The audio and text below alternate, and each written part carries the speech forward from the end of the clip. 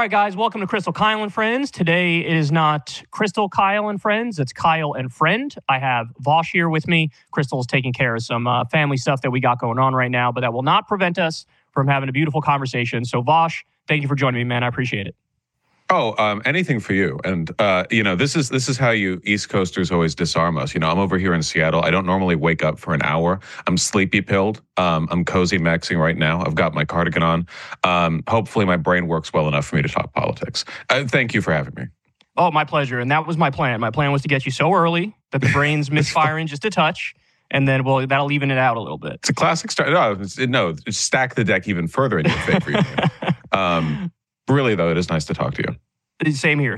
All right, so let's start with, let's go to the election first, because there's so much going on that I'm interested in your thoughts on. So, look, Trump won Iowa, Trump won New Hampshire. He won both of them comfortably. Nikki Haley is staying in for South Carolina, but that's really like a last-ditch effort. I don't know if she thinks she could pull off a miracle and win it, which she can't, or if she thinks, look, he's got 91 criminal charges. He could be taken off the field at any minute. I just want to be the fallback option if he gets removed. I don't know what she's thinking, but what do you make of Trump's complete iron grip on the Republican Party? Because it's literally unlike anything I've ever seen. I think this pales in comparison to how Obama had a lot of Democrats on his side. I mean, it truly is cultish from my perspective. So how do you view Trump's iron grip on the party? Yeah, it's funny because the DNC is a lot less internally democratic in terms of their willingness to allow outsiders influence the party. We saw that with Donald Trump back in 2016, where they at first hated him, but kind of he just won and took over the whole party. And I think that now, in a way, the GOP has flipped to the other side, where in a de facto sense, they've actually gotten far, far worse because you can't deviate from Trump. They tried this experiment with DeSantis, can we get a more controllable guy? Can we get somebody who's a little more malleable than Trump? And they couldn't. They can't. They well and truly he is the guy that they just have to deal with. I think Haley, maybe she wants to be a fallback option. Maybe she wants to legitimize herself for a future run. I mean, she's young. She has all the time in the world, right? She did weirdly well, I feel, with the independent turnout in the New Hampshire primary. I thought that was interesting. Obviously, the Republicans came out for Trump, but a lot of angry or disaffected independents or rhino types came out for her. I don't know if that means anything in terms of the general election, but I think the GOP's reliance on Trump right now is a big weakness. Leaving aside the age, the fact that mentally he's deteriorating, same as Biden. They're both old, the court cases. It's also just the lack of flexibility ultimately means that even if they get everything they want, I mean, the man's eventually going to die. And when he does, I don't know if they have any kind of fallback. Even with Biden, I know we don't like her, but I feel like the liberals could muster up some kind of muster for Kamala Harris or whatever. I don't think it'd be good, but it'd be something. With the GOP, though, it really is just Trump. So, I guess that's a weakness of theirs if anything happens to him. Yeah, so I'm going to get back to the general election thing in a second because I see all sorts of bizarre signs that I've never seen before in politics. But I actually do want to touch on the DeSantis thing because you mentioned him. I was wrong about DeSantis because when I looked at him, I thought, look, this guy is like Trump 2.0. He's like the updated version of Trump. He's very similar to Trump when it comes to policy. He's very similar to Trump in how he berates the media and things of that nature. And I thought if the Republicans started caring even a little bit about electability, that they would go for him because there were signs after 2016 that every election from then on, the Republicans always underperformed with Trump being the top guy. And so I thought they were maybe wising up and maybe they would go with DeSantis. But I was horrifically wrong because at the end of the day, it didn't matter if he's like the updated version of Trump. They want Trump because of the show. They want Trump because he triggers the libs the best. They want Trump probably because he has 4 indictments and 91 criminal charges against him. When you looked at DeSantis, did you think like me, I actually do think he's going to be the next thing? Or did you think Trump is going to steamroll this guy and they're going to go right back to daddy?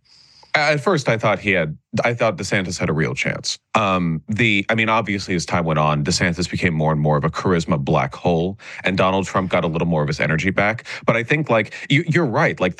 He's a legitimate liability. Donald Trump is really charismatic in his way, and that obviously has worked really well for him.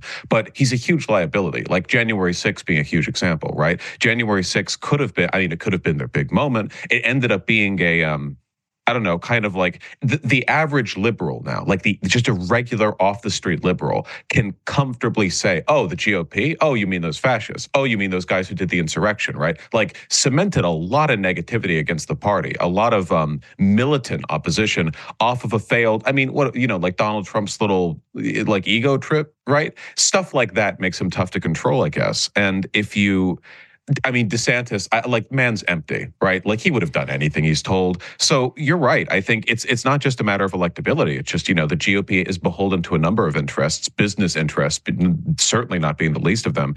And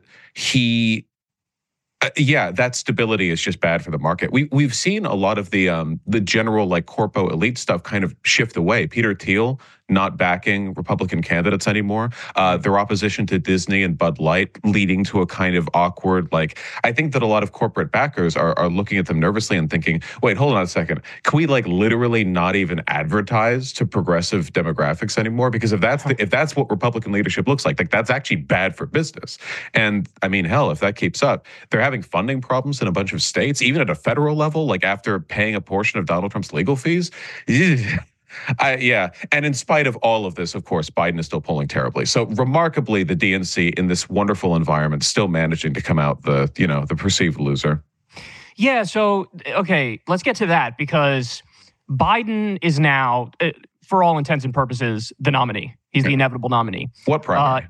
In New Hampshire, he didn't campaign. He wasn't on the ballot. He basically told the whole state of New Hampshire to fuck off and said, we're kicking you out from being the first state to vote, even though it's literally in your state laws that you have to be the first state to vote. And not only did he win, he won with a literal majority as a write-in candidate. It's really funny, actually. It's great. I've never seen anything like it. So it actually mirrors Trump in certain ways in that the base of the Republican Party is this is just our guy, get over it. I actually kind of see that on the Democratic side. Maybe it's not the Democratic base per se. Maybe it's older liberals or whatever. I don't know exactly how it's analogous, but my question for you is, who's the favorite in the election? Because when I look at it, I see so much contradictory evidence. I look at the national polls. I see Biden in one poll at 33% approval rating. He's underwater with independents. He's now losing young people to Trump in one poll by 4 points. He's losing Latinos to Trump by 4 points. He's got Arab Americans and Muslim Americans in Michigan in particular. They had a 60% support for him, and now it's all the way down to about 17% because of what's happening in Gaza. So I look at that and I see tremendous weakness. But then to the point you just made, in the New Hampshire election, there were some very scary signs for Trump too, because basically every unaffiliated person, every moderate, every independent were I'm going for Nikki Haley over Donald Trump. So independents hate Donald Trump. So how do you evaluate the evidence, and who do you think the favorite is? I think it's really tough to say because approval ratings work differently right now for the GOP and the Democrats. If you like Trump and you're going to vote for Trump, you approve of him. There's not much of a Venn diagram between people who are very critical of Donald Trump, but will vote for him. Whereas I think that with the Democrats, this is the thing with liberalism broadly and with Biden specifically. There are people who will begrudgingly vote despite being critical. I that describes probably me. I mean, that describes a lot of people that I know where there's no way you can approve what Biden has done, but in you did hard tax, brass numbers, whatever, I don't want Donald Trump to win. And in that sense, maybe he pulls ahead. So I think the polling might not be reliable just because it's kind of you look at Trump's presidency, Trump's approval rating barely budges, right? People pretty much made up their mind about him really quick. So I don't know. I feel like polling was invented by the devil to take hope from, fair-minded progressives sometimes. It really does feel sometimes like the pollsters exist to sort of deceive us and throw salt in our way. I try to close my eyes to this stuff, but man, the data is so bad for Biden right now. I don't know. And anything could happen, right? Because literally, we could wake up the next morning and it's just oh, here's a ruling against Trump, or Trump fell down the stairs or whatever, or Biden did. I have no idea. I've never felt less certain about any political outcome in my life. It's so ridiculous. I think people are underestimating the likelihood of Trump just being taken off the field. Don't get it twisted. I think the Supreme Court is likely to rule with Trump when it comes to the case where they're trying to kick him off the ballot because of the 14th Amendment.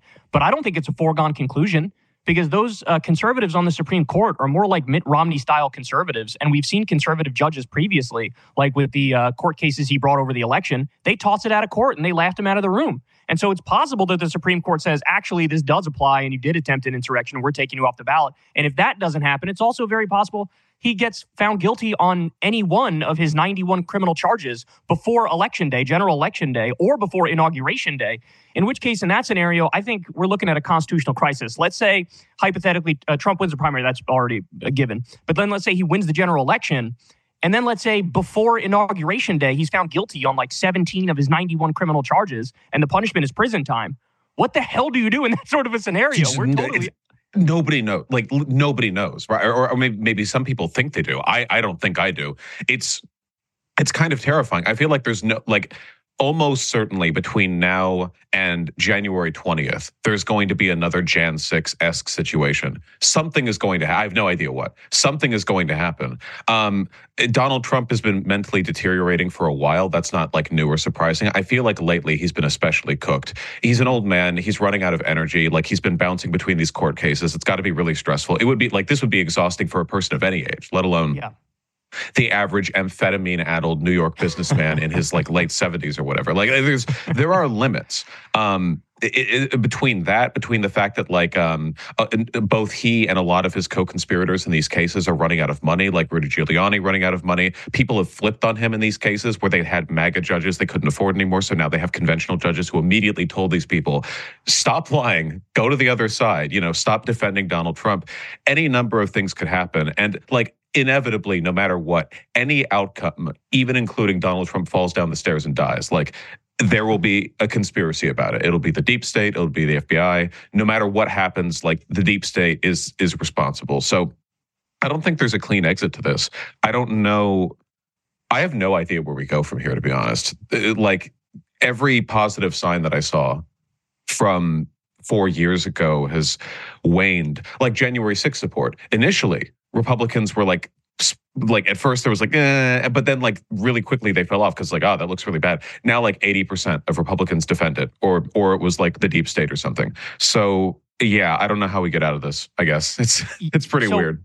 So when I look at both Trump and Biden, so when it comes to Biden, I would say his biggest weaknesses right now are backing Netanyahu and what he's doing in Israel. There was a poll that just came out, which I was stunned by, which was, I think it was 50. It was either 50% of young voters or 50% of Democratic voters, I forget which one it was, basically thought that Israel's doing a genocide in Gaza.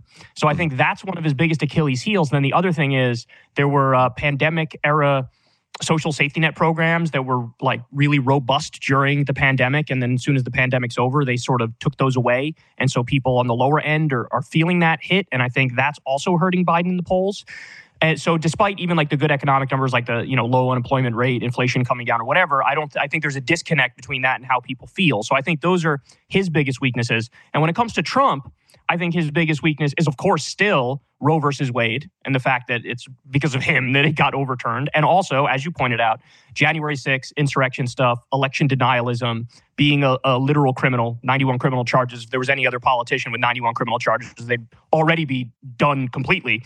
So those are what I think are the two biggest weaknesses of both of them. What do you think are the two biggest weaknesses of both of them? Well, I completely agree with the Netanyahu thing. That's a killer, Democrats overperformed in 2020 and 2022 in large part because young people don't tend to vote, but the ones that do are like very energized. They tend to organize. They get the people around them to vote. They tend to like they rope their friends into it. College campuses. Hey, let's all go register. That kind of thing. So a lack of energy amidst young people is devastating electorally. Like, that's so important for the Democrats in that demographic that is massively skewed in the favor of the DNC. The social welfare program thing, like, I agree completely. It really does feel like a lot of the goodwill towards the Biden admin has dried up over time because some of that stuff is really difficult to maintain long term. Like, in our bloated,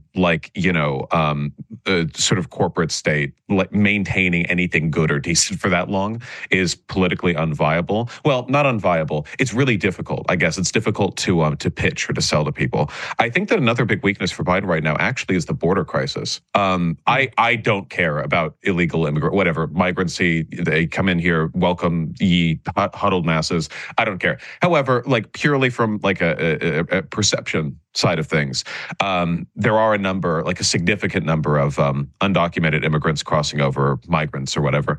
And as we see right now with Greg Abbott, like this is rapidly turning into like a massive, and it's losing a lot of Latin people down near the southern border as well, because there are a lot of like embittered Mexican immigrants or whatever who are like, hey, I went through the legal process. Why are these people going to like waltzing right in?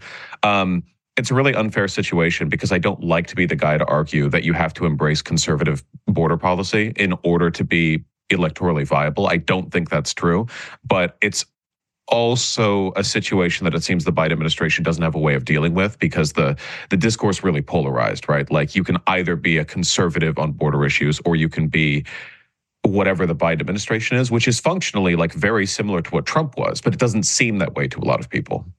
Right. Yeah. So just to catch people up, because I don't even think they really fully understand how much this situation at the border has spiraled out of control. There was a huge Supreme Court decision recently where they voted 5-4 and basically upheld what's called the Supremacy Clause of the Constitution, which is that federal law overrides state law. So Greg Abbott, who's the Texas governor, was trying to do his own border policy, and he added like razor wire in buoys in the river, and he added razor wire on land. Disgusting.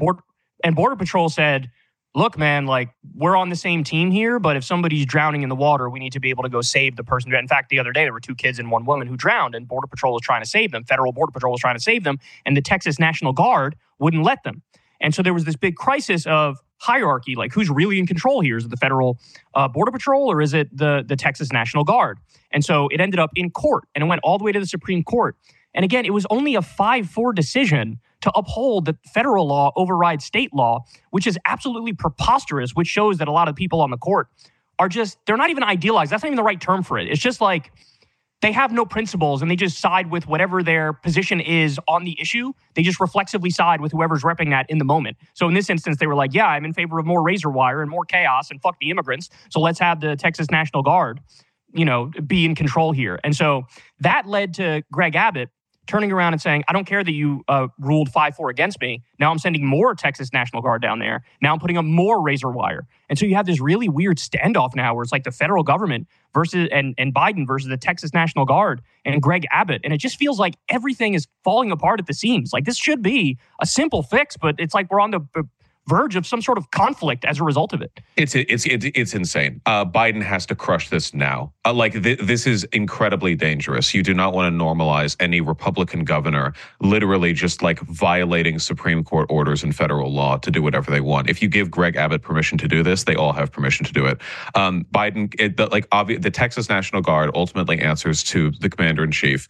All he would have to do is like officially take control of them, and that would be that. There's no room for actual like militancy here, right? Like there's no Texas army. Like it's not going to come down to that. The most dangerous outcome here long term, both in terms of like absolute number of deaths and in terms of like future legal precedent, is letting Greg Abbott get away with it. Because again, like you said, 5-4 on the supremacy clause. This is like unironic secessionist rhetoric right here. I know the Lone Star State likes to lean into this stuff, and I'll abide their, I guess, like their tourist bait,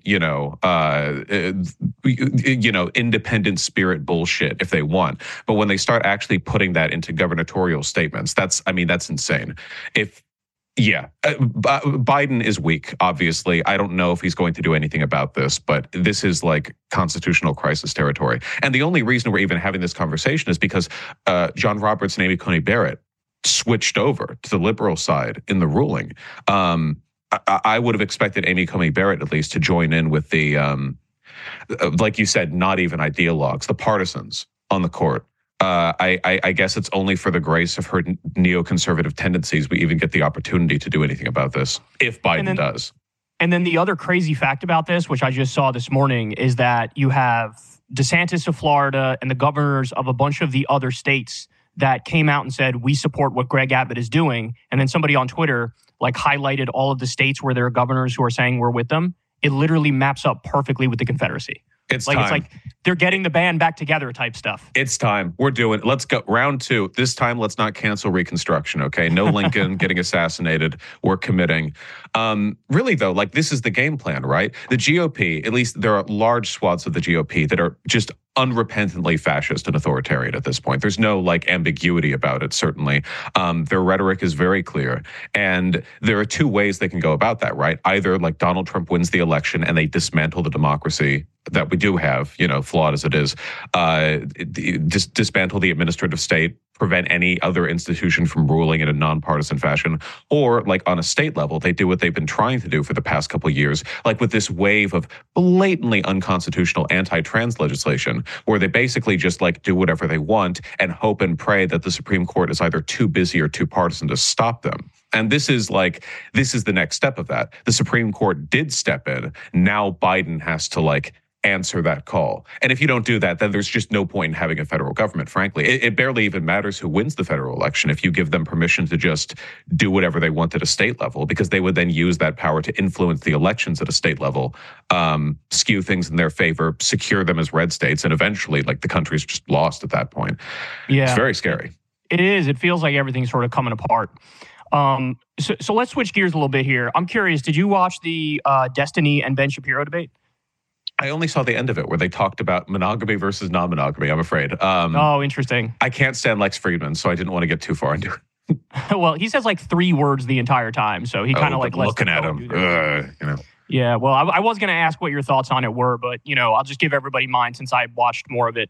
I was half asleep, but I tried to digest more of it. So I thought that on certain issues like Trump versus Biden, I think Destiny did a really great job when talking about January 6th. I think he did a really great job. They were having a debate around like schooling and the social safety net. I think he did a great job there. But I was actually surprised that there were a certain number of issues where I think there was like way too much agreement. I think Israel was actually one of them. He disagreed around the edges. He brings up like this illegal settlers in the West Bank and how he's against that. But it wasn't nearly as much of a debate as I kind of thought it would be. So you should definitely check it out. I'm actually surprised you haven't covered it on your channel yet. Oh yeah, well it was such a long conversation, and I was wondering about the extent to which they would disagree as well. I haven't seen a lot of Destiny's positions, but I catch whispers in the wind of him having said some like very chauvinistic, like pro-Israel stuff or pro-genocide stuff or whatever. I don't know where he would lean in terms of debating it. I think that when it comes to conversations like that, though, as time has gone on, the appetite for debate has shifted a lot. Since, I don't know, 2017, 18 or whatever, the environment has changed. Ben Shapiro barely does debates anymore, and now they feel like much more of a novelty than a cornerstone of political engagement online. And I wonder especially with people like Lex Friedman, right? That guy is very civility pilled, like let's all have a cup of tea and discuss whether or not trans people deserve to be killed or something. Very, very like sort of morally detached from the subject being engaged. I wonder if that environment is always going to be a kind of placating force on conversations as severe as like what's going on in the Gaza Strip.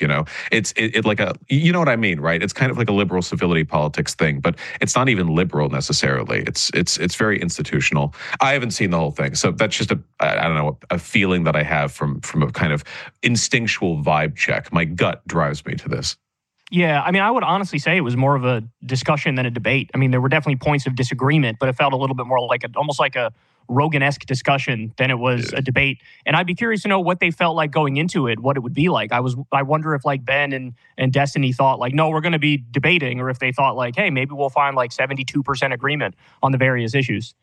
I find it really difficult to do a proper debate when there's even a moderator, because Ben Shapiro is I don't think he's stupid. Like, he can talk fast, but his arguments are very stupid. Like in a sensible environment, like you would be shouting at Ben Shapiro. Like he'll try to talk over you. You talk over him louder. That's the essence of debate. Scream at each other, arm wrestle. Who cares? Lex Friedman, it's you sit down at the good boy table. Everyone be nice. I guess there's just a limit to how far you can go in an environment like that. I think Destiny recently debated Alex Jones and some other people. Yes, I actually watched that. Did you watch that? I saw parts of it. That was like that. Now that's an environment that cultivates good discursive spirit. That's a good debate environment, I feel. Yeah. So in my opinion, he actually did better in that. And I'd be curious to know what he thinks, like how he did in each respective debate. But in my opinion, there was much more clear disagreement and differentiation in that debate. And really, honestly, what I would have liked to seen, I don't know if you saw the whole thing or not, but it would have been good to have just Destiny versus Glenn Greenwald. And I think they're actually somebody's making that happen. There was somebody tweeted about how that's going to happen shortly. But Alex Jones just ruined the whole fucking thing. I mean, he's in there. He's a total idiot. He makes horrendously stupid points. He's loud. He's obnoxious. He's probably like high as balls on cocaine or whatever the fuck he's on. Lord only knows. And it's like every 14 minutes, Destiny would come in and say something smart. And then Glenn would say something interesting in response to it. And actually, to my surprise, the Krasenstein bros were not bad. I was kind of amazed by that because I view them as sort of these like meme people like who don't really like know anything or care, but they actually did a half decent job too. I like the Da Vinci twins, just into politics. I agree. Yeah, it feels like debate is getting less and less interesting for me, at least personally, because the right is so out of this universe that it right. feels like a lot of points can't even be discussed. Because I remember back in 2019 when I started doing the YouTube thing. Even back then, Trump supporters would like earnestly debate the facts of the positions they held about immigration or the economy or whatever else. I'm not saying they were correct, but like they seemed to care. There was some degree of policy wonkery, right? They had their feet planted kind of firmly. Nowadays, it's all moon logic, man. I'm pretty sure the average Republican is like the borderline least insane starting point is like 9/11 trutherism, flat earth, hollow earth. It feels like there's no ground anymore for reasonable discussion. Policy wonkery. Nobody wants to talk about the economy or what Trump actually did. It's all just like wokeism is infiltrating our schools. It's like that's the level of engagement now. And in an environment like that, debate is more about, I don't know, shouting people down. You can make the points, but past a point, it's just like demonstrating strength, which is what they care about, of course, ultimately. They care about being perceived as this force of logic far more, I think, than they do about engaging with any real issue. Yeah, so back in like 2015 and 2016, I had a very, very different approach when it came to Trump supporters where, you try to see the best. Hey, why do you feel the way you feel? Why do you like him? What is it about it? And then in some instances, you could pick out with some people, I don't know, they thought he was a little better on trade than Hillary Clinton, who was in favor of all the outsourcing deals and all this stuff. But as time has gone by, now with Trump he was president for 4 years, then we had January 6th, and he attempted to overturn the election. And then here we are today where this dude refuses to go away. And I am 100% doomer-pilled on the people who remain, who support Trump, because there's been a million of these interviews. You go to the rallies, the Young Turks have done this, where they send people to the rallies to interview these people, and you literally can't find one salient point among them. It is just a complete cultishness, devotion. It's all about emotion and feelings. They're also at the same time like very closed-minded and arrogant in their without understanding anything about policy or facts. And so I've been so doomer-pilled on them now that I really have no patience left for anybody. Like we were talking, like Alex Jones in that debate. I would have felt like Destiny did, where I was face-palming, like, what the fuck are you even doing in this conversation? Like, you're not even engaging. Alex Jones isn't even that far off, I feel, from the median GOP voter at this point. Like fully, like half of the things that he says, just like, oh, no, yeah, that's just like standard policy now, or like that's just normal rhetoric. I think like the DNC is also largely responsible for this in terms of their insistence on sticking to institutional candidates. Biden is so like moderate centrist, like I have been in politics for 500 years, I was born before America was founded. He's not going to inspire anywhere near that kind of like dissident, independent leaning, like we can all lean into this thing. A lot of people, I saw this interview in Politico literally yesterday, there are people who treat Donald Trump effectively as like a maverick third-party candidate, despite being the face of the GOP. And he does to an extent have that energy, because despite everyone in the GOP bowing to him, he doesn't feel like he's beholden to the GOP. He kind of feels like his own force. I mean, this is like the eternal cope, right? But I'll say it until I die. Like Bernie would have done so much better on this. There are so many Trump supporters who would have looked at Bernie and if nothing else gone like, he's very clearly not institutional DNC. A lot of them would call him a communist or whatever. They call everyone that. But I think he could have won over a lot of those independents. And in the face of that now, it's just like if you have even a little bit of distrust for the system, it feels like every institutional force is pulling you over to Trump, because the Democrats will be like, "What? You don't trust the system? What are you, a goddamn? What do you don't trust the system? You loser, you fucking lunatic, And in that environment, obviously, the populists are all going to run one way. Very depressing. It is, because it drives me crazy when people still try to make the argument at this late date that Trump is somehow anti-establishment or Trump is somehow anti-war. It's like, just look at the record, follow what's actually happening. And look, I'll admit it's hard for people to follow exactly what's happening because it requires like reading in-depth articles on page 72 of the Washington Post or whatever. But just to give a couple examples off my head, Trump took $1 million from the predatory payday loan industry for his inauguration. Then he turned around and dropped all the regulations into them, dropped all the court cases into them. Sheldon Adelson gave him literally over $100 million to effectively buy foreign policy vis-a-vis the Middle East and vis-a-vis Israel. Like the number, and on war, I don't even need to get into it. Over 400% increase in drone strikes, took out General Soleimani illegally, tried to coup Venezuela. Like, we can go on and on here. The collaboration with the Saudis.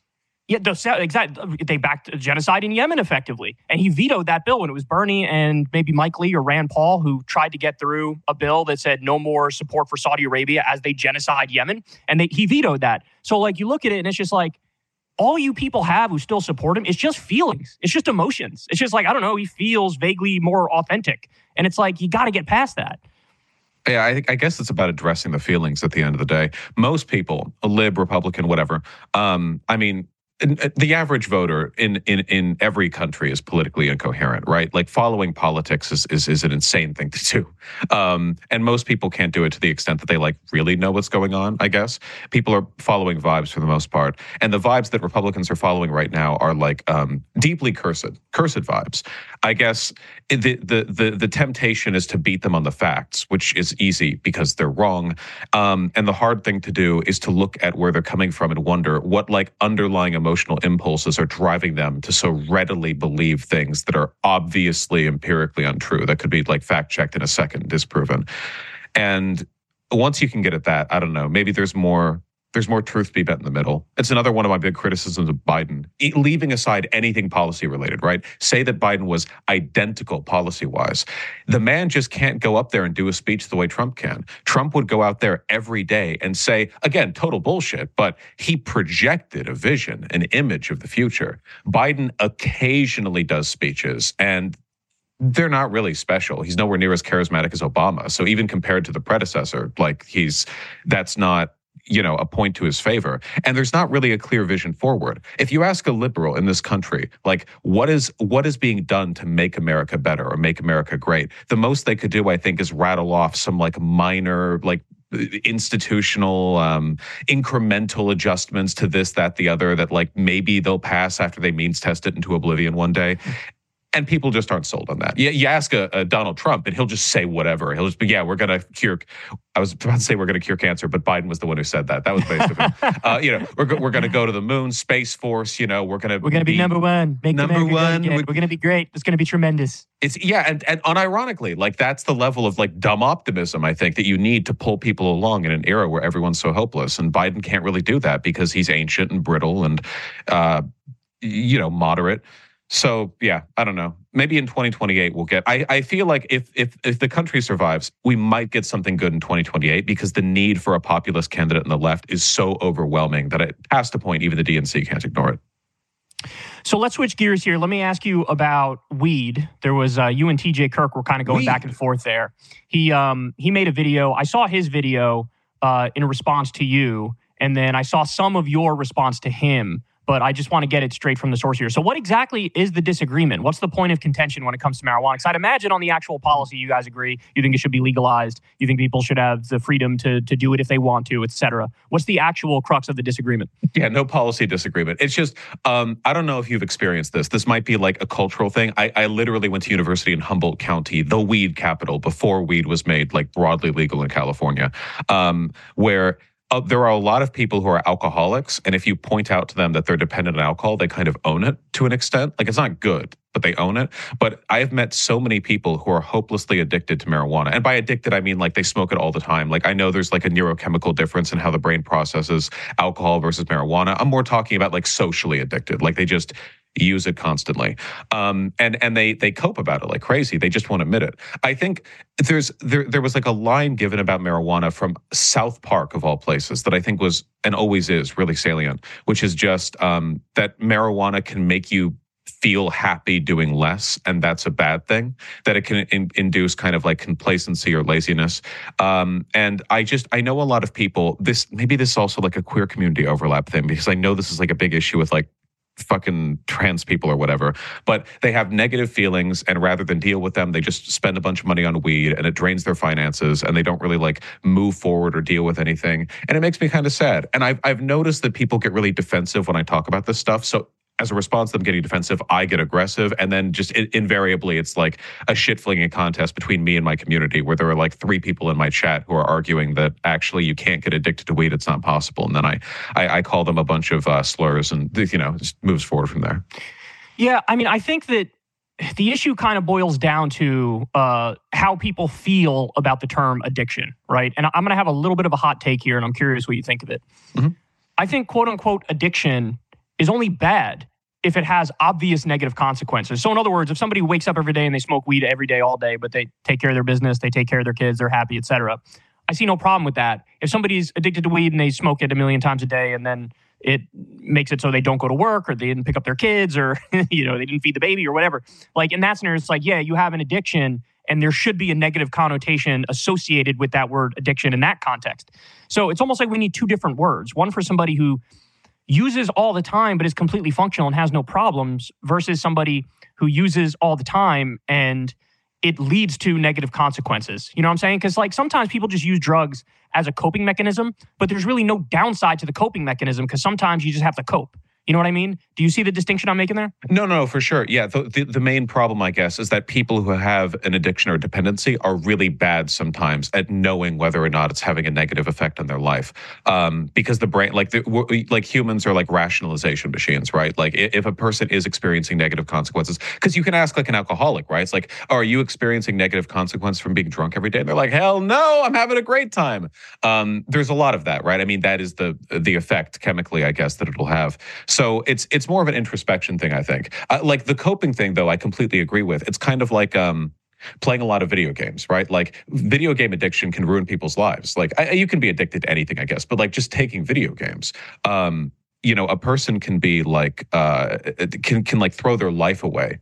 Just not doing anything, play video games, whatever. Or you can just have a lazy Sunday, play a lot of games that day, and be fine. Like that was just like a day for you where you got to be lazy and do whatever. There's not as much of a chemical influence effect with the game stuff, I guess. So maybe there's a difference in terms of rationalization. I just want people to be happy at the end of the day. I want people to be happy and productive. I know a lot of people get kind of like locked into a negative spiral, and they only realize it when they're really far down, and it's difficult to do anything about it. So I guess I encourage a critical attitude about that sort of thing, but not any like, I don't know, drug war era, like there's no reefer madness, fear mongering here going on. I just want people to be happy, and there's just a lot of sad stoners out there. And I guess I'll just ask this: do you think that in some instances, chronic usage actually genuinely, sincerely helps some people? Where if they're not chronically using, they may have irritability problems, anger problems, can't get their shit taken care of. But if they are a chronic user, it might actually help them in their life, both literally and also mentally? Yeah, pain management would be a pretty good example of that to an extent, because that would also have, I know THC doesn't have the same psychological effect as just like smoking weed regularly, but yeah, to an extent. I guess it's just people are really tough at making that call for themselves, right? So yeah. in a vacuum, absolutely. But I know that the majority of people who would make that claim about any chemical substance about themselves would be coping, or would not know what they had lost. Like maybe they thought that they were just like mellowing out a bit, but in reality there were like things in their life falling behind, skills they could have obtained or opportunities they missed that they'll never know about. And it's really tough to know, I guess, without a third party perspective. But in the abstract, like totally possible. Yeah. Gotcha. Okay. So now let's talk a little bit about, I know you and Cenk and Anna sort of went at it a little while ago. Where are you on them now? Because I always feel like when it comes to this liberal/left-wing content creator group we're in, whatever it might be, as however loosely affiliated we are, it always feels like there's 97% agreement, but nobody ever talks about the 97% agreement or highlights those. And then whenever there's a 3% disagreement, it blows up to the point where people start hating each other. So where are you on them at the moment? Yeah, I still think Anna. I'm personally hurt by this. I got along pretty well with Anna, and I felt like she said some really dumb shit. And I tried DMing her about it, but it just didn't happen. And then it all like spiraled into a public thing, and she was quite mean. And I'm also obviously quite mean, so I can't, I can't like feign wounded indignation over that. But look, I mean, look, I had in the absence of dumb shit, like Cenk and Anna have done and said a lot of incredibly good things for progressive and populist causes. So I'm not gonna. You're right about the 97% thing.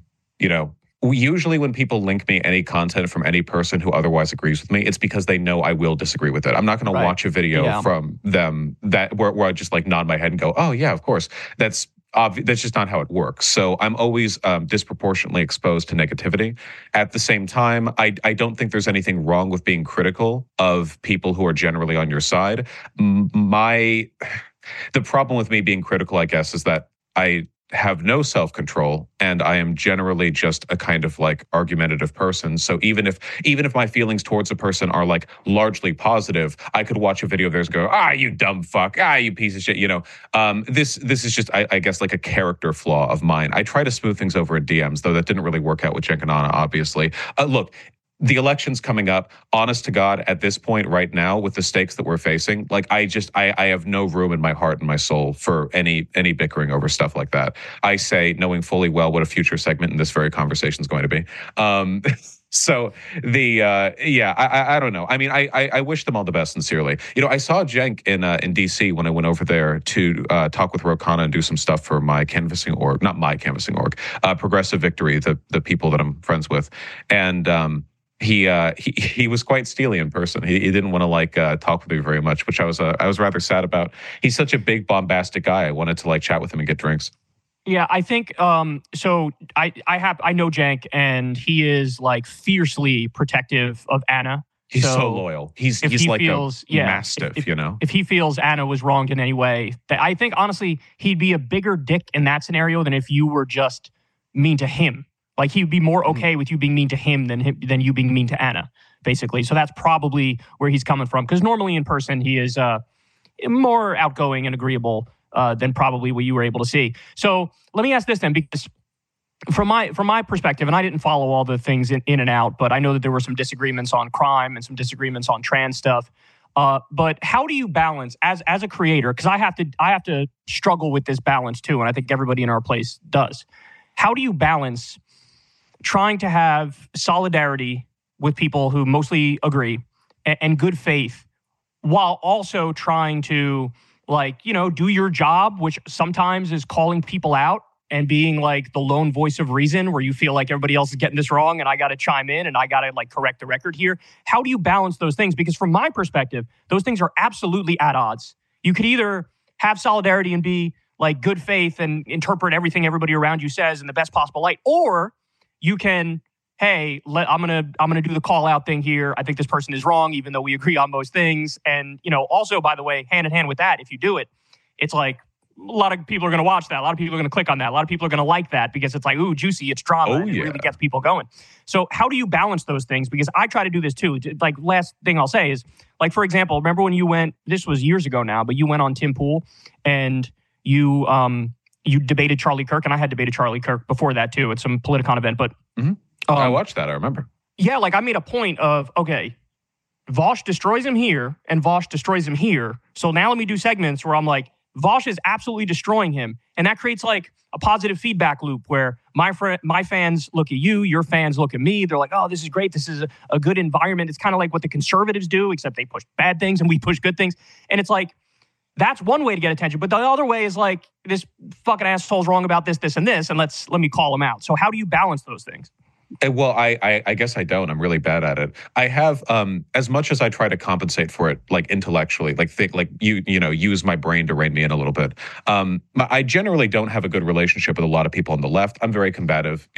This is mostly like, well, There are parts of this that I definitely think are my fault. So it's not something that I feel very entitled to complain about, but it does give me the impression sometimes when I'm there with my stream chat, and we're all just watching videos, it gives me the impression that there's not much solidarity for me to like actually ruin or many bridges for me to actually burn.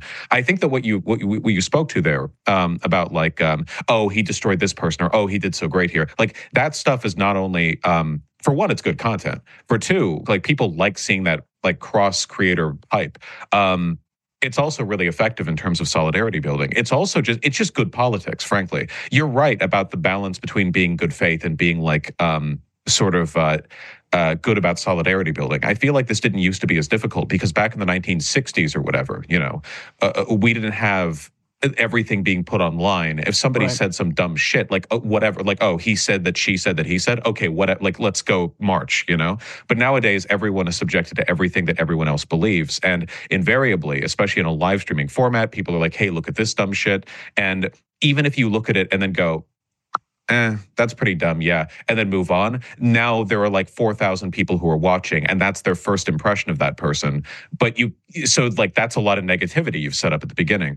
I don't know. I think that like this is something that I've always tried to be better about, and I keep failing at it, which is just understanding beyond any individual criticism the broader stakes at hand, because I talk about other people failing to do this. So when I myself then go over a video, from, say, for example, a person I'm on good terms with who I really like, and then make like, oblique comparisons to Nazi rhetoric. In retrospect, it's like, okay, it's not that I think anything that I'm saying is indefensible, right? Like, I love making comparison to Nazis. I'll do that all day. But in the broader context of what's going on here, is there not like another way this could have been handled? And I mean, there almost always is. This is something about which you've always been better. And it's one of the reasons I think that I've gotten along with you over the years. It's because in spite of any like, individual disagreements, you've always had your feet planted super firmly. So I respect that about you, frankly. I mean, look, I have some tricks that I employ in order to not sort of get involved in that negative feedback loop. And one of them is I literally, okay, if you do a segment where I know it's going to be good and I'm going to agree with it, I'll watch the whole thing. If you do one where it's like, you're coming after me or whatever, I just won't watch it. And then I'll hear, people say, oh, he said this, this, or that. And I get like a sense of what you may have said. But if I don't hear you actually say things that I might dislike or be offended by, then it literally is out of sight, out of mind. You know what I'm saying? So that's one of the things I do. And that's why, creators fight all the time, but they don't really see me fighting often. And it's just because I don't see anything to fight over because I'm actively avoiding when somebody says something about me that I think is going to be unfair, I'm not going to agree with. And so that's one thing that I do. But now, yeah, let's get into Israel now, because I'm convinced there is way more agreement that we have. Yeah, I'd rather not get into Israel. I feel like the Mossad wouldn't let me in at this point. Well, I wouldn't want to go there either, ever. Yeah. So let's start with this. I've seen some of your segments on Israel. I agree with almost everything you said. When you look at it, I'll tell you what my solution is, or attempted solution, and then you could tell me what you think of it. I mean, right off the bat, if I was Joe Biden, the first thing I'd do is cut off the weapons going to Israel, cut off the money. I would do a condemnation through the UN where we try to present a unified front where it's like literally the whole world is disagreeing with you and what you're doing here. And then the last thing, if all of that fails, which I don't know if it would, I actually think it might work if you do that. The last thing I would do is effectively like state-sanctioned BDS. So like blockade, embargo, try to stop goods from getting to Israel to put economic pressure on them so that they stop slaughtering everything that moves in Gaza. That's my approach to it. I'm not in favor of like sending in SEAL Team 6 to murder Netanyahu or Ben-Gvir. I think that's bad.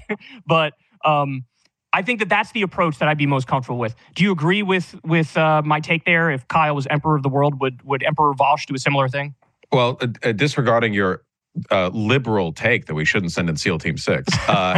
Yeah, I think like a lot of this is a precedent thing because at this point, the Biden administration is pretty much neck deep in it. So any change in policy now is going to be really difficult to navigate politically. Like they're still committing to this. Just the other day, I saw I think it was the White House press secretary who was discussing the specifics of what seems to be a war crime that was caught on video. One of like 5,000 at this point, but like some guy being shot while waving a white flag. But he was talking about like the details of Well, I don't think that was a this or that, which means that these people are getting like prepped beforehand and like, okay, here's the war crimes we're defending or minimizing today.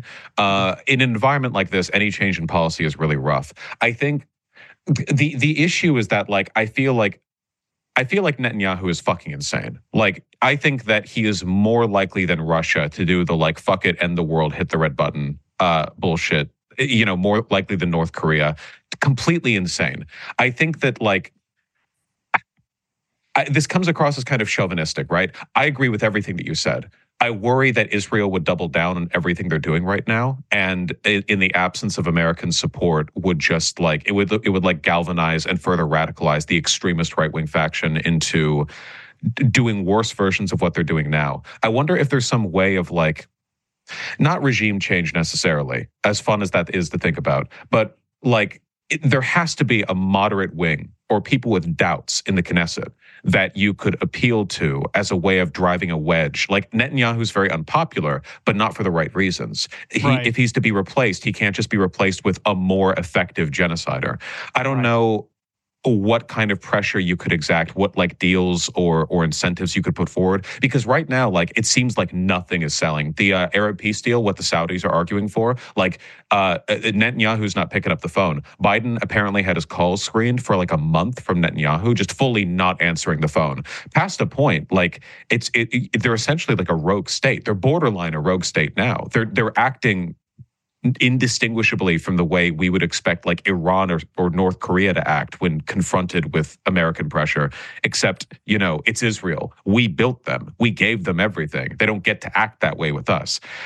Whatever outcome, it's about more than the peace and security of the Gaza Strip at this point. Israel poses a threat to the entire Middle East, not just with the Samson option, like nuclear salvo, like end game scenario, I guess, but also because as long as they're there acting that way, there are like a dozen other conflicts in the region that can never stabilize fully. Like the Houthis, Hezbollah, all the Iranian-backed proxies in Iraq and Syria. There are like so many like micro conflicts there that are all kind of thrown into disarray purely because they have Israel to point to and go, hey, look at that, we can do whatever we want, Islamic militia shit. Yeah, fuck it. Like, look at Israel, we are fully radicalized. Maybe some kind of UN joint peacekeeping force in the Gaza Strip. Hey, look, you have a bunch of refugees crowded around the south of the Strip. Maybe we could have like, an international UN force go down there to like see off the refugees, but in reality, they're protecting them from bombs because Israel couldn't bomb the UN. Well, they have before, but they can't bomb them too much, That's really where we're at. It's like they bomb them, but all right, maybe they won't nuke them. I don't know. My understanding, and I actually want your opinion on this because I could be totally wrong. All the Nazis are like aflame on Twitter right now, trying to pretend to be pro-Palestinian to promote anti-Semitism. Andrew Tate just the other day. Fuentes has been doing it. Yeah, Fuentes. There are a bunch of like gold checkmark orgs. Andrew Tate the other day on a tweet with like 10 million views was saying like, hey, they lied about Palestine. Maybe they lied about World War II. Just saying. Look into it. So like the whole, and he's been doing the fake Muslim thing too. So I guess he's like throwing to that crowd. But my understanding of why we back Israel the way we do, besides the fact that there's so much like rhetoric built up in the accusation of anti-Semitism as like an inflammatory denunciation, is also because we use them as a wedge against Iran because we really don't want Iran to have a nuclear weapons program, which makes me think that we could replace Israel, or at least our fervent support of Israel, with diplomacy with Iran, which is why I've been pushing for that so hard as well. It's always been my take that I really dislike how cuddly the U.S. is, not just with Israel, but also with these Salafist extremist Sunni factions in the Middle East, like the Saudis are there. That the ideology of Saudi Arabia is way more extreme. No matter how much they're trying to do like the veneer of secularizing right now, they're the ones who are spreading radical Islam and these radical mosques and Islamism. It's out of that ideology that you get ISIS, that you get Al-Qaeda, that you get these like global jihadist networks. For all of my problems with the theocratic government of Iran, the Shias don't have the global caliphate ambitions that the extremist Sunnis do. So I totally agree. Iran is so much more moderate. Absolutely. And like evil empire shit. Yes. Iran is like an actual country. Saudi Arabia is not a country. Saudi Arabia is a tourist destination run by slaves and dictators. Like, it's not a real country. It's like Dubai. It's not a real city, you know? Iran is a real country. They have like an actual civil society there. It's insane. And you're right about the terrorism angle too. Most of the the ambitions of like the extremist Islamic militias backed by Iran are like regional independence or like religious extremist movements. Whereas you look at like Saudi Arabia, and Saudi Arabian, like a Saudi Aramco literally has like PowerPoints where they're like, here's how we're going to coup African elections to get them to buy more cars that have like, poor gas mileage so we can continue to sell oil to them even as the rest of the world gets into green energy. And it's fun, it's shit, true evil empire shit. It's no surprise that all those Iran-backed militias are angry. They have every right to be. Yeah, so if all the things that I laid out don't work to try to rein Israel in, because I do think there's a possibility, even if we do all of those things, you just see a total Game of Thrones complete heel turn from Israel, where they're like, well, now our top ally will be China. Billions must die. And China will be okay with them. Like, all of a sudden, their position on Palestine will nominally flip, where they'll be like, oh, Israel is just defending themselves or whatever. And like, you bring them into BRICS or whatever. Like, you could have a total realignment type situation if we put pressure on them and it doesn't work. But like, the last thing you could do, which I think, honestly, if we lived in a world that made sense, would almost be the first thing we'd do, is I think we should have legit war crimes charges, not just for Netanyahu, but also I'd say for the leaders of Hamas who orchestrated October 7th and killed massive numbers of civilians. So I would hopefully try them, lock them up, both leaders of Hamas and Netanyahu and whoever else was making the decisions at the top of the Israeli government, which led to literally 12,000 children dying, 28,000 innocent civilians. A lot of them. And then after that, what I would do is, and this is not a good solution, but it's just the least bad solution that I could think of, is you have to address the root problem, which is the occupation. So you make a deal with the Palestinian Authority to do a two-state solution. They temporarily control, and then eventually you have elections where you have an independent Palestinian state and an independent Israel. I know this isn't the one-state solution thing. I'm just talking short-term. I know a lot of lefties support one-state solution over two-state solution. I'm thinking in the short term here how we deal with the facts on the ground as they are right now. So I would have an independent Palestinian state, an independent Israel, and you get rid of the war criminals, and then you have the UN peacekeeping troops there to try to prevent anything from exploding. But if we don't do something like you and I are discussing right now, I mean, we're watching this thing spiral out of control massively. You got bombing, the U.S. is bombing in Iraq and Syria, and Shia militias in Syria and Iraq are bombing 150 times. They're attacking our bases. And then you got the Houthi situation in Yemen. And it's all spiraling out of control, and something needs to be done. But all I see is Biden publicly wagging his finger at Netanyahu, but then privately it's a total green light, and here's more money and here's more weapons. Yeah, and it's the slightest finger wag too. It is the weakest. Like, the press secretary is out there defending Israel every day now.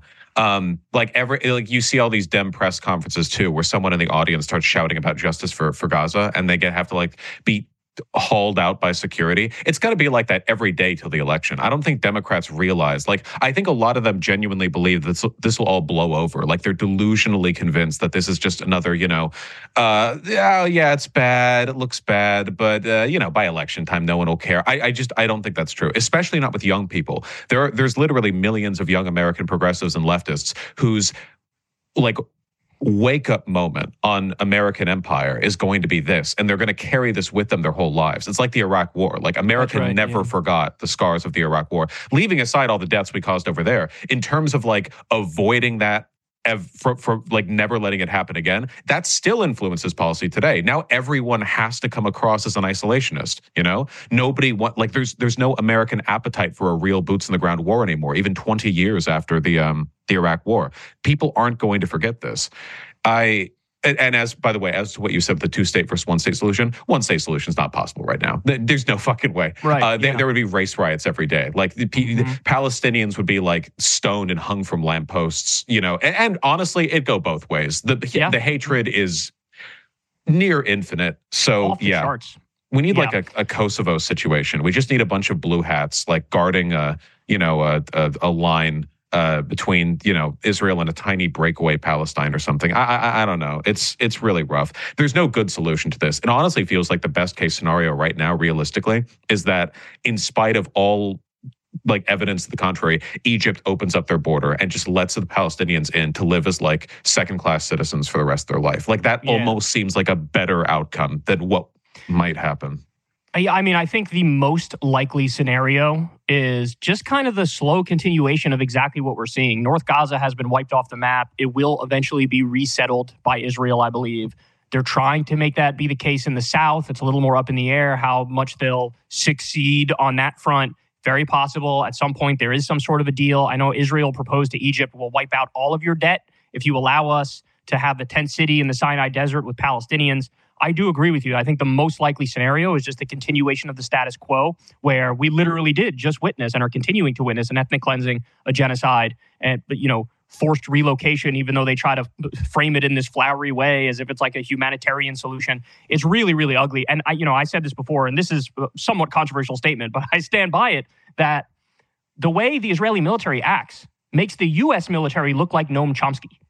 Like we're like angels compared to them. I know it's full on like it's like Russian behavior where the Russian army has no discipline, so they're just like posting videos online of them like filling mass graves or whatever. And meanwhile, IDF TikTok is a thing. They're literally like bragging and dancing as they bomb, like they reduce entire city blocks to rubble. And I just know for a fact, if nothing else, like leaving aside, and the U.S. military, of course, done monstrous things, but just in terms of pure troop discipline, I'm pretty sure that if there were any U.S. soldiers posting shit like that to TikTok in some kind of current on the ground conflict, they would be like dropped in a river by their CO like overnight, like that. At the very least, like optics, not to mention the indiscriminate killing. At the very least, like American airstrikes are probably on the more like restrained side when it comes to like, specificity of target. Whereas Israel's just like, nah, whatever, fucking the whole city. Let's go. Yeah, that is what's happening. Yeah. Yeah. Which of course, mind you, we enable and abet like by defending them. So functionally, that's also on us to a large extent.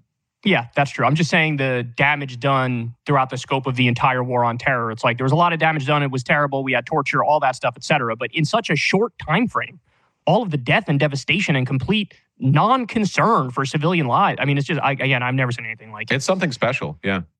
All right. So now let's get to the fun part that I'm sure everybody's waiting for. Oh, no. So, now, look, we're actually in a really good place because I didn't watch any of the things you said. So I'm not coming in with any like baggage of like, how dare you say X, Y, or Z about me? I literally don't know what you said. I just know you disagreed with the statement I made. So I made the incredibly based and true comment the other day. The incredibly honest, it is hyperbolic. I'll grant you that. I fully expected some incoming fire. Based, true, and hyperbolic, yeah. I didn't necessarily expect it from you. I said, quote, the Houthis are correct when talking about the attempted blockade of ships going to Israel. And the point I was trying to make, and I tried to make this clear in the video, perhaps I failed in doing it, is not that Shia Islamism is based and let's all praise Allah together and join the Houthis or whatever. The point is more, in a world that made sense, you would have the US and the UN. Like they would actually be having the conversation now about maybe we should limit trade to Israel in order to try to put pressure on them to stop them doing a genocide. That's the point. I understand that it comes across as perhaps a broader defense of the Shia Houthis. I certainly didn't mean it in that way, but I know it was hyperbolic and it sounded like that was the point. Yeah, no. So I agree with what you just said. So fully right. Like I'm not generally like a big sanctions guy, but Israel has the food and money. Okay, they'll survive. Like they can withstand economic deprivation. Their civilians aren't going to starve. So leaving aside the concern of like effectiveness, because I don't think the Houthis, what they're doing would be effective. The main issue I have is I am like.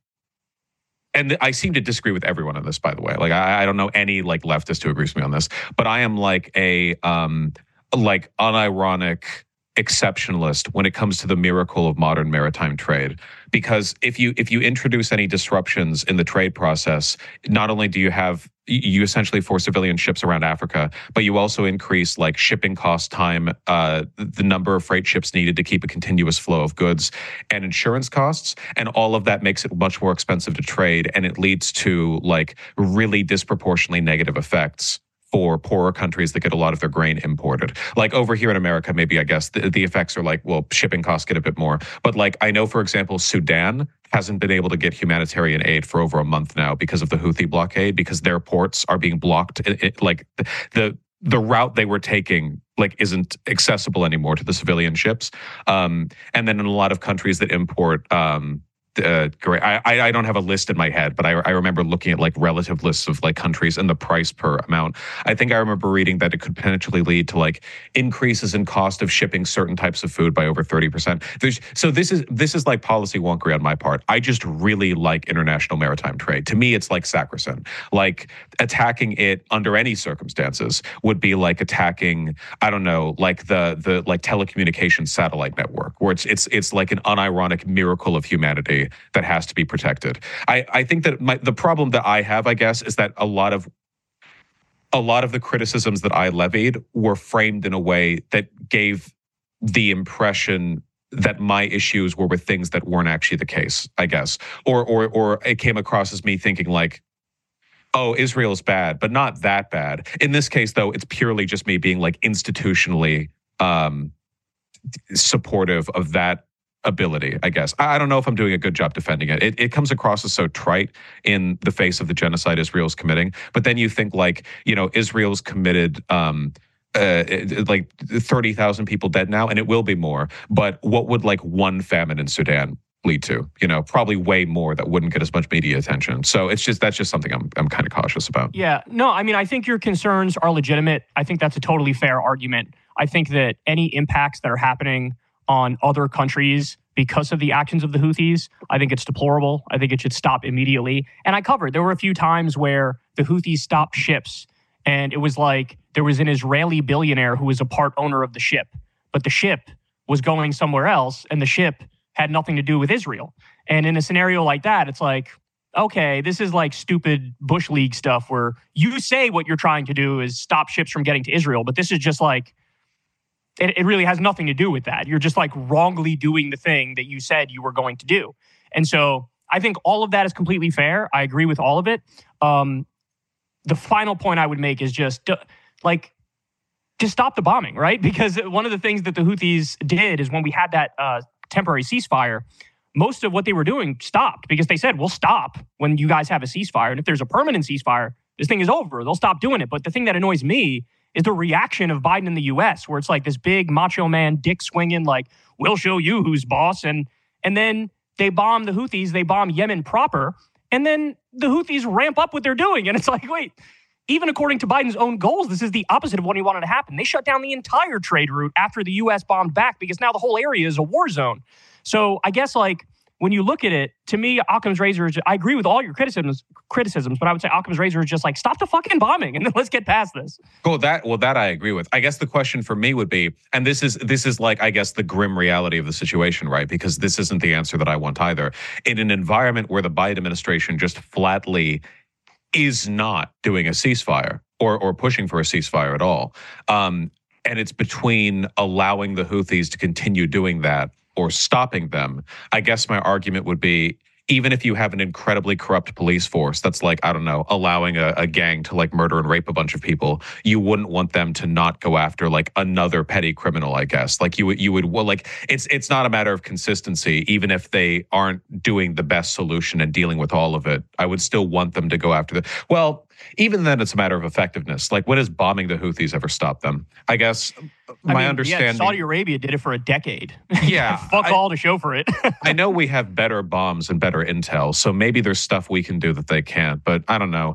You're right, ultimately, that it does come down to stability, and this is like a broader Israel thing, too. There's no amount of military might outside of, like, flatly just nuking a country that can stop insurgency. Like, we've learned this every time this happens over the past couple decades. We couldn't fight the Taliban. They immediately took Afghanistan over. We can't clear Syria. Iraq, we could barely fight ISIS. And a lot of that was because ISIS was hated by the population they occupied too, which helped a lot. They weren't being like housed or sheltered the same way the Taliban were, because, ISIS is an insane death cult and the Taliban are not quite that bad.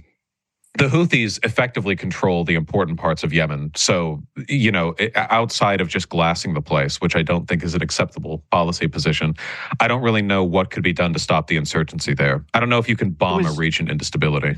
It was really interesting because we were just getting to the point where Saudi Arabia and the Houthis were calming tensions and sort of coming to a tentative agreement. Because what happened was the Houthis bombed the Saudi oil fields. And that's when Saudi Arabia kind of had a wake-up call. And they were like, our bombing them is not accomplishing anything. There's just people starving in Yemen. And, we're killing massive numbers of people. And so they had just kind of found some stability. And then the U.S. jumps in and is like, I know we were urging restraint on the part of Saudi Arabia before, but now we're going to go ahead and start bombing the Houthis. And it's just like, it's all such a mess, man. Look, at the end of the day, I think it's a moot point because I would say it shouldn't have to be the Houthis doing something like this, which I admit they're doing incorrectly. It should be the UN who's trying to find a way to put pressure on Israel to get them to stop. And the U.S. should be doing it, but of course they're not doing it. So yeah, I think a U.S. blockade of Israel would be based in red-pilled. I mean, we have a whole carrier fleet right there, a proper blockade too. And we could do it right, and we could do it properly. 100%. The correct ships going through, not a concern in the world. I mean, it's a U.S. carrier group. There's literally nothing better. It's such a grim situation. It feels really, not selfish, I guess. It feels kind of myopic to look at all of this in the broader context of the 2024 election, because that if Donald Trump wins, he's gonna go in there and he's like, his first decree as president is going to be like, no more wokeness. We're killing all the Palestinians, and the crowd cheers. It's going to be so bad. It's going to be so bad. Oh, you're right. He's going to greenlight Netanyahu. I think they're literally just waiting and biding time because they think he'll come in just like he did with the embassy in Jerusalem. Just greenlight. You do whatever the fuck you want. Yeah, it's this is like an actual argument against globalism, which is that every evil country on earth wants Trump to win because they know he'll like them. We know with Russia, Saudi Arabia is the big one. Massively, they love Trump. They fucked with the oil prices to to hamper Biden's approval ratings. Israel, where like every other autocratic country, Bolsonaro would have if he was still in power. They all want Trump to come, to be reelected because then he'll enable every single bad thing they do. Can you imagine how angry Russia must have been that he didn't win in 2020? Because his shit during the Ukraine war would have been so like confused and because he says like the Ukraine war wouldn't have even happened, but he also criticized the funding of Ukraine. But then he also says that like Putin's like a genius, but he's evil or something. Like it would have been so incoherent. I'm sure they would have loved it. I don't know. I'm not feeling very hopeful about politics right now, I have to say. I'm curious how he would have dealt with that, because honestly, one of my fears was the opposite as well, that since there was Russiagate and there was so much pressure on him to like, hey man, you're a puppet of Vladimir Putin. So he felt like, I got to prove I'm not a puppet of Vladimir Putin. And it's like, he might actually have been way more hawkish too, which is kind of a scary thought as well. That's true. But like in the weird, incoherent, like in a way that makes everything worse, Yes. Like he would have said like, here's your guns, go and take Moscow. Like he was some shit that would have like escalated. And likewise, there's a very slim possibility. I don't think it's necessarily the case, but there's a slim possibility he would have been better on Israel and Gaza if he was in charge right now, purely because he would have been so incompetent in defending Israel. He would have he wouldn't have done any of this like passive hand holding the Biden does, and he would have just gone, kill them all, and it would have like galvanized a lot of people against Israel because Orange Man is on their side, because a lot of people who are Zionists are these like snooty New York liberals who are like progressive up until it affects them. Or like the white gay phenomena. I grew up next to West Hollywood. I'm very familiar with this, where there's, it's like very slightly progressive, but a fucking fascist, the nanosecond that one thing they're not good on comes up. Yeah, it reminds me of the guy who Cenk was debating with on TYT, Ben Glebe, I think his name is. He's like a progressive, but then on second, it's Israel. They're just defending themselves. It's a hunt for Hamas. And it's like, oh, Jesus Christ, man, what are you talking about? Yeah, it either would have been those guys would have defended Trump's statements, or they would have gone like, well, I support Israel, but not in this Trumpian way. So yeah, who knows? Trump really is a wild card. My best guess for how he would have handled this exact set of facts with Israel and Gaza is, since Sheldon Adelson, I think, was literally his number one donor. He gave him $100 million on two separate occasions, and that was one of the reasons why he moved the embassy to Jerusalem. But because of Sheldon Adelson, now he's dead, but his wife's still alive. And because of how he reacted, remember when Saudi Arabia murdered and dismembered the Washington Post journalist Jamal Khashoggi, and Trump didn't even give him a slap on the wrist? It was not. He wouldn't even utter a word of, hey, this is wrong, or this is bad, or there's going to be consequences. Nothing. So when I look at that, my guess is, as bad as Biden has been, I think Trump would literally have been like to Netanyahu, if you want to nuke him, go ahead and nuke him. I don't give a shit. Yeah. I agree. It's and you know, I mean, we're going to get the chance to correct the record. If the American people really want Gaza nuked, in less than 1 year, they'll have the opportunity to get the guy in. There are I don't know. We really are living in like, to quote a podcast I like, what historians will refer to as the cool zone.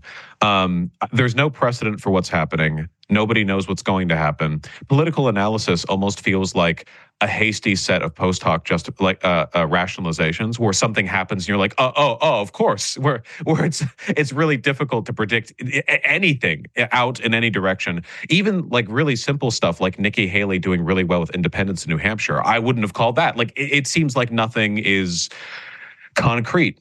In this environment, I guess to reflect what was being discussed earlier, I think that my already decreasing appetite for contention is lowered significantly. I don't know. It's so important that we work together in the face of what we're dealing with.